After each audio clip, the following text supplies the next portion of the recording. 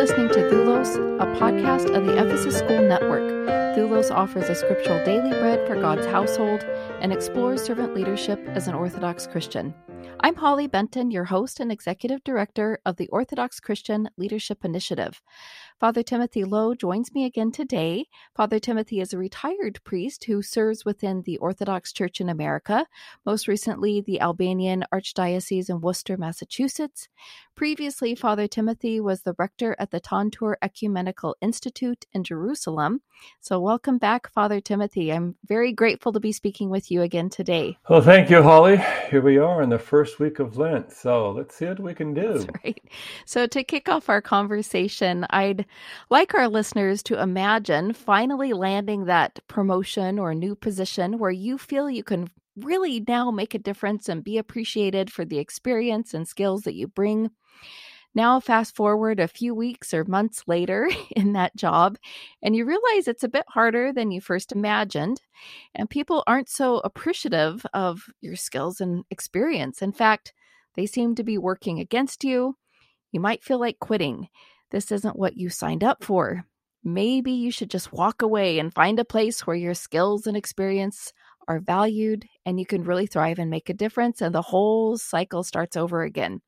Or on the other hand, despite the hard work and disrespect, maybe you stay, convincing yourself that you're the only one with a unique set of skills and experience who's capable of doing the job. If the job is to be done and be done right, you're the only one who can do it. Notice that either attitude or response smells a bit self-aggrandizing. It's something likely we've all experienced. I know I have. On the one hand, I might want to quit because I feel I deserve better. Or on the other hand, I might stay because I feel I'm indispensable. It's an attitude of self-importance that Scripture addresses through many stories and parables throughout.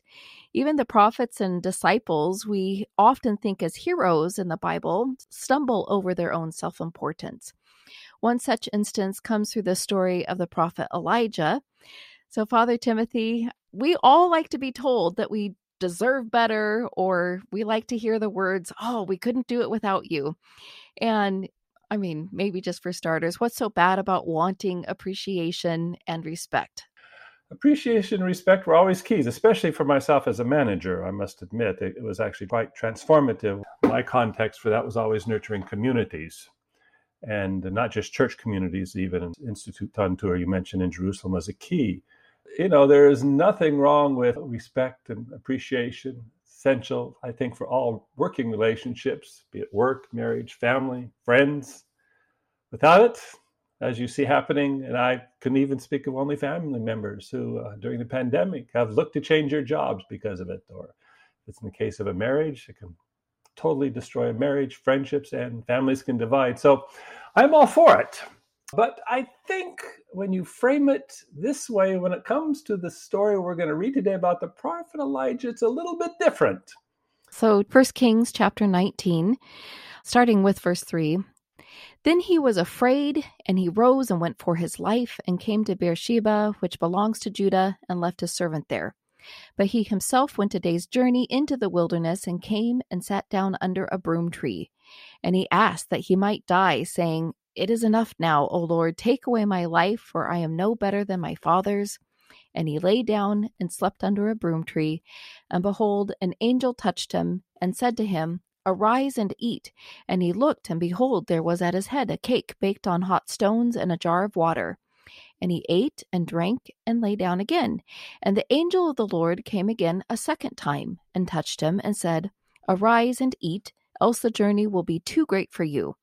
And he arose and ate and drank, and went in the strength of that food 40 days and 40 nights to Horeb, the mount of God.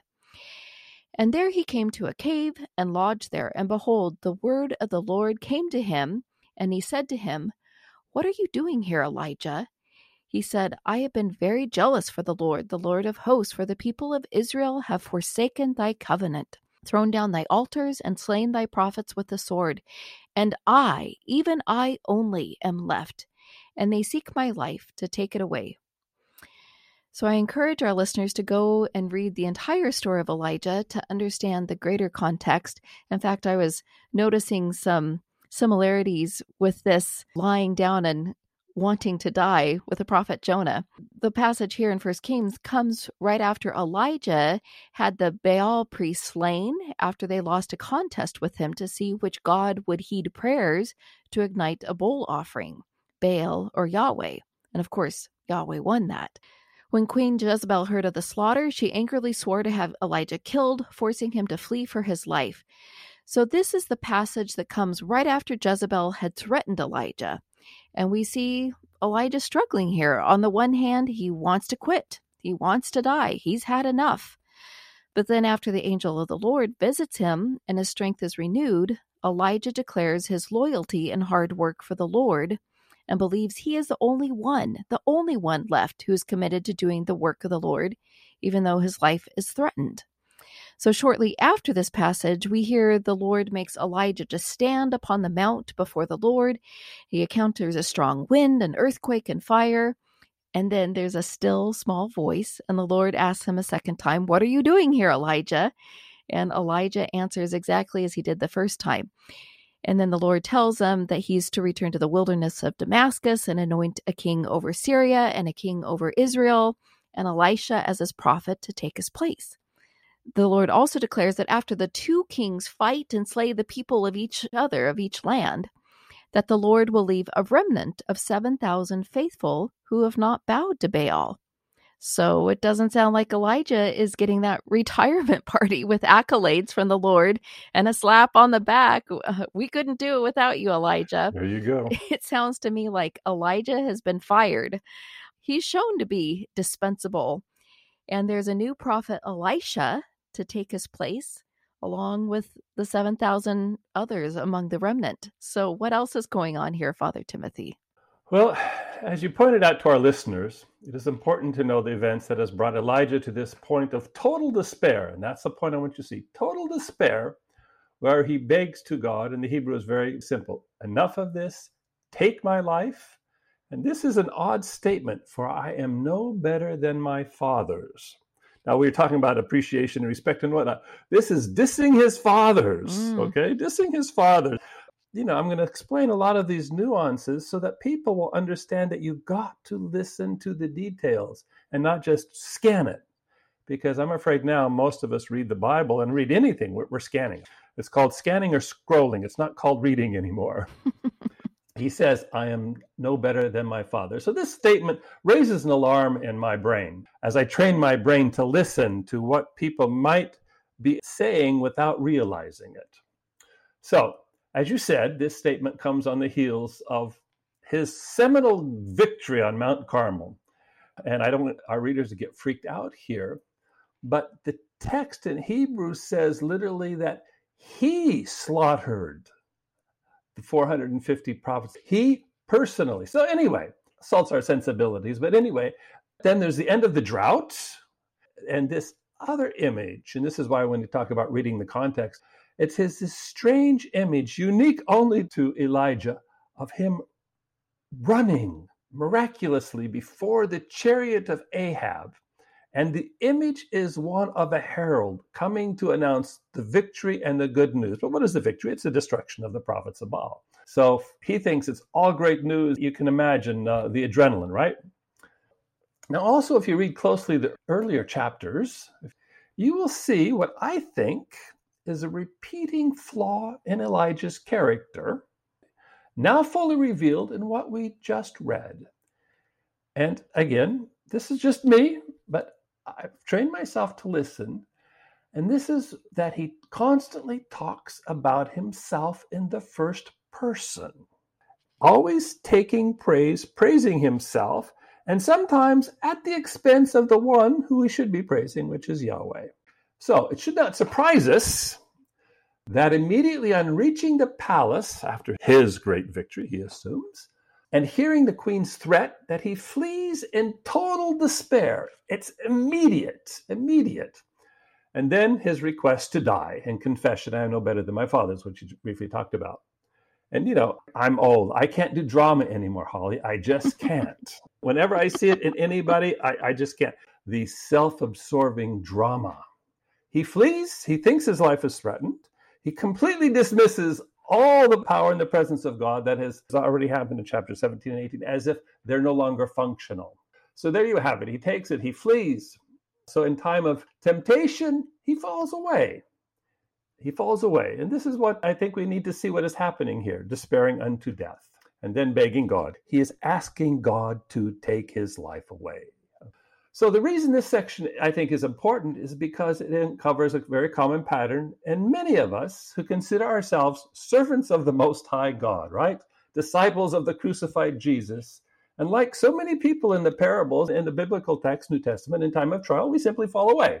Okay, this is the first week of Lent. We can be extra humble, but wait until Holy Week in Gethsemane when we see the same pattern of Elijah repeating itself among the 12. Now, what readers of Scripture, they need to catch is that God did not call Elijah to Mount Horeb at the beginning. There was no, the word of the Lord came to me. See, that's what separates a prophetic action in response to the word of God coming, and then someone doing their own thing. So his flight is doing his own thing, and I want people to understand that.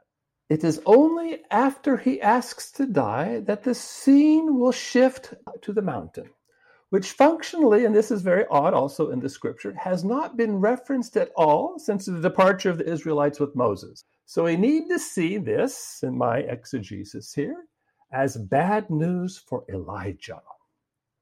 Even though it says it is the angel who wakes him, tells him twice, notice twice, to eat and drink, and then the miraculous journey. We want to get excited about that, but we can't get excited because of what takes place on the mountain. In my ears, this is a very odd story. And it continues to get odder because once he gets there, not a warm celebratory greeting, but God asks him, why are you here? Which makes my point that it was not initially a blessed thing, because why would God ask him, why are you here? Okay, it makes no sense to my ears. And then, of course, his grandiose confession, you see about, I am zealous and I am the only one, and proclaims himself as the single, and this is grandiose again, the last remnant, the only one. Again, more drama and emphasis. And therefore, God's only hope, and look what's happening. Twice this happens. The vanity and emptiness of his words. And if it's coming from the mouth of Elijah, the biblical Elijah, and then we have the liturgical Elijah in our church. Now, I don't have time to read the hymnography, but someone wants to look up, they can do a Google search and find the hymnography for the feast of Elijah the prophet. It is unbelievable compared to the biblical Elijah. There is such a contrast. Here you have Elijah, one of the greatest, therefore our elder, but also suffering from fear, self-doubt, failure to trust, and so you get the picture. So how does the God of the fiery, quaking, holy mountain respond to him? You all need to see the irony when the all-powerful God of Mount Horeb finally decides to speak, not in the power and the fire and the wind and the earthquake, but he's speaking, and the Hebrew is very odd here. It says a small, barely audible, but thin voice, thin as skinny. In other words, it's not very powerful. It's just the absolute diametrical image against what we always attribute to God as the all-powerful God of Horeb. So it's not very impressive on the surface, the epiphany, the manifestation of God in this small, teeny little voice, okay? And that, I think, is intentional by the writer. Irony and satire. Even contrasted with the fire brought down on the offering when Yahweh defeated the Baals. Yes, because all of that is to publicly demonstrate the power of God. In other words, to scare them out of their wits, okay? Because often with miracles of this kind, we think that it's going to impress and convert people. But if we know from the story of Moses, all the signs and wonders did nothing to increase the faith of the followers. Just as we will read all of during Lent, the signs and wonders done by Christ will do nothing ultimately to persuade and bring the others to faith. Anyway, the thin voice sets out 3 very specific tasks for Elijah, which you read, to complete. Since he already wants to die. Okay, we're going to give you your request. Here is 3 tasks. And notice the tasks all involve anointing people. This is an act, a royal act. And that's why I want you to see the first 2, of course, he's supposed to anoint 2 kings. Mm-hmm. And the last one, same language, same royal context, same public reality, anoint Elisha. And I want to express that because I'm not going to read the rest of the text, because the point is Elijah will not do any of these. Elijah's days are clearly numbered. 3 tasks, that's it. He's being dismissed. This is bad news. And so the point, I think, of the writer and his own glorious storytelling tells us that no one in the Bible is irreplaceable. And here to think we all have a secret or not so secret Messiah complex. I mean, I've been a priest for, let's say, almost 4 decades, and we all carry within us, I'm convinced, secret or not so secret, a Messiah complex. We are called, gifted, anointed, ordained, set aside, however you want to put it. Yeah, and if no one in the Bible is irreplaceable, how much more so I myself, right? And that's the point, okay? It's not about not being appreciated or being underemployed and not thanked. It's ultimately about a call and a place and just to do what the Lord God of heaven wants us to do. Now, I want us to catch all of this, and we don't have enough time right now to finish the whole, what I'd call, sad tale of Elijah, is that he does none of the 3 things, as I said. And so that leaves the question, what are we to make of this? Why does he ignore the very 3 things that God asked him to do? And then I would say, what is the biblical text trying to say to us? What is his message about his failure, about his rebellion, about his despair? I want to leave you and the listeners hanging. I do not want to answer all the questions, but rather I want to ask some questions. If this brief exegesis of mine is generally accurate, then how might this change how we look at his glorious whirlwind ascent in the fiery chariot into the heavens? How might this change how we look at it? Okay? Is it, as we all read, and certainly our texts read it, and scholars, and they all see it as a sign of his holiness, and thus, along with Enoch, the only other biblical character who is taken up into heaven and who does not die? And I must confess, this is certainly the dominant exegesis.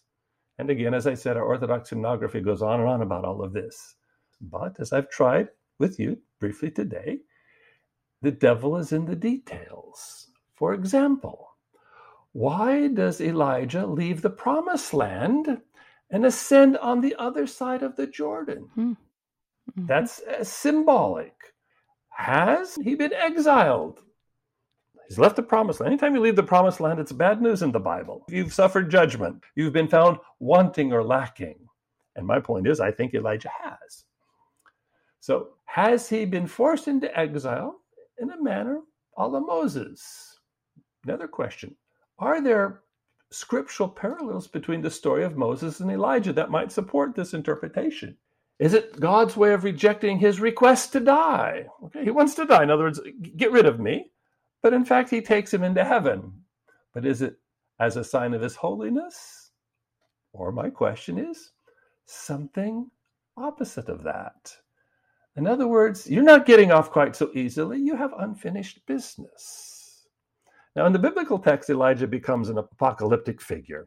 He's repeated in the later prophets about the coming back of Elijah. And then, of course, the New Testament picks up also about the return of Elijah before the coming of the Lord and so on. The guy's got some unfinished business to do. He doesn't get rest. He's going to come back. It's always good to end with the questions and leave us on the mountain with the earthquake and the fire and the wind and wondering what's going to happen. He's just an instrument, a servant, who's utilized, fails, has a crisis, and therefore, like Moses, doesn't get to go in. And the fact that he doesn't do the 3 things commanded by him and tries to escape constantly from Elisha, treats him as his servant instead of as his replacement. It's different. because it's supposed to be replace, get out of the way. I'm going to work with this guy.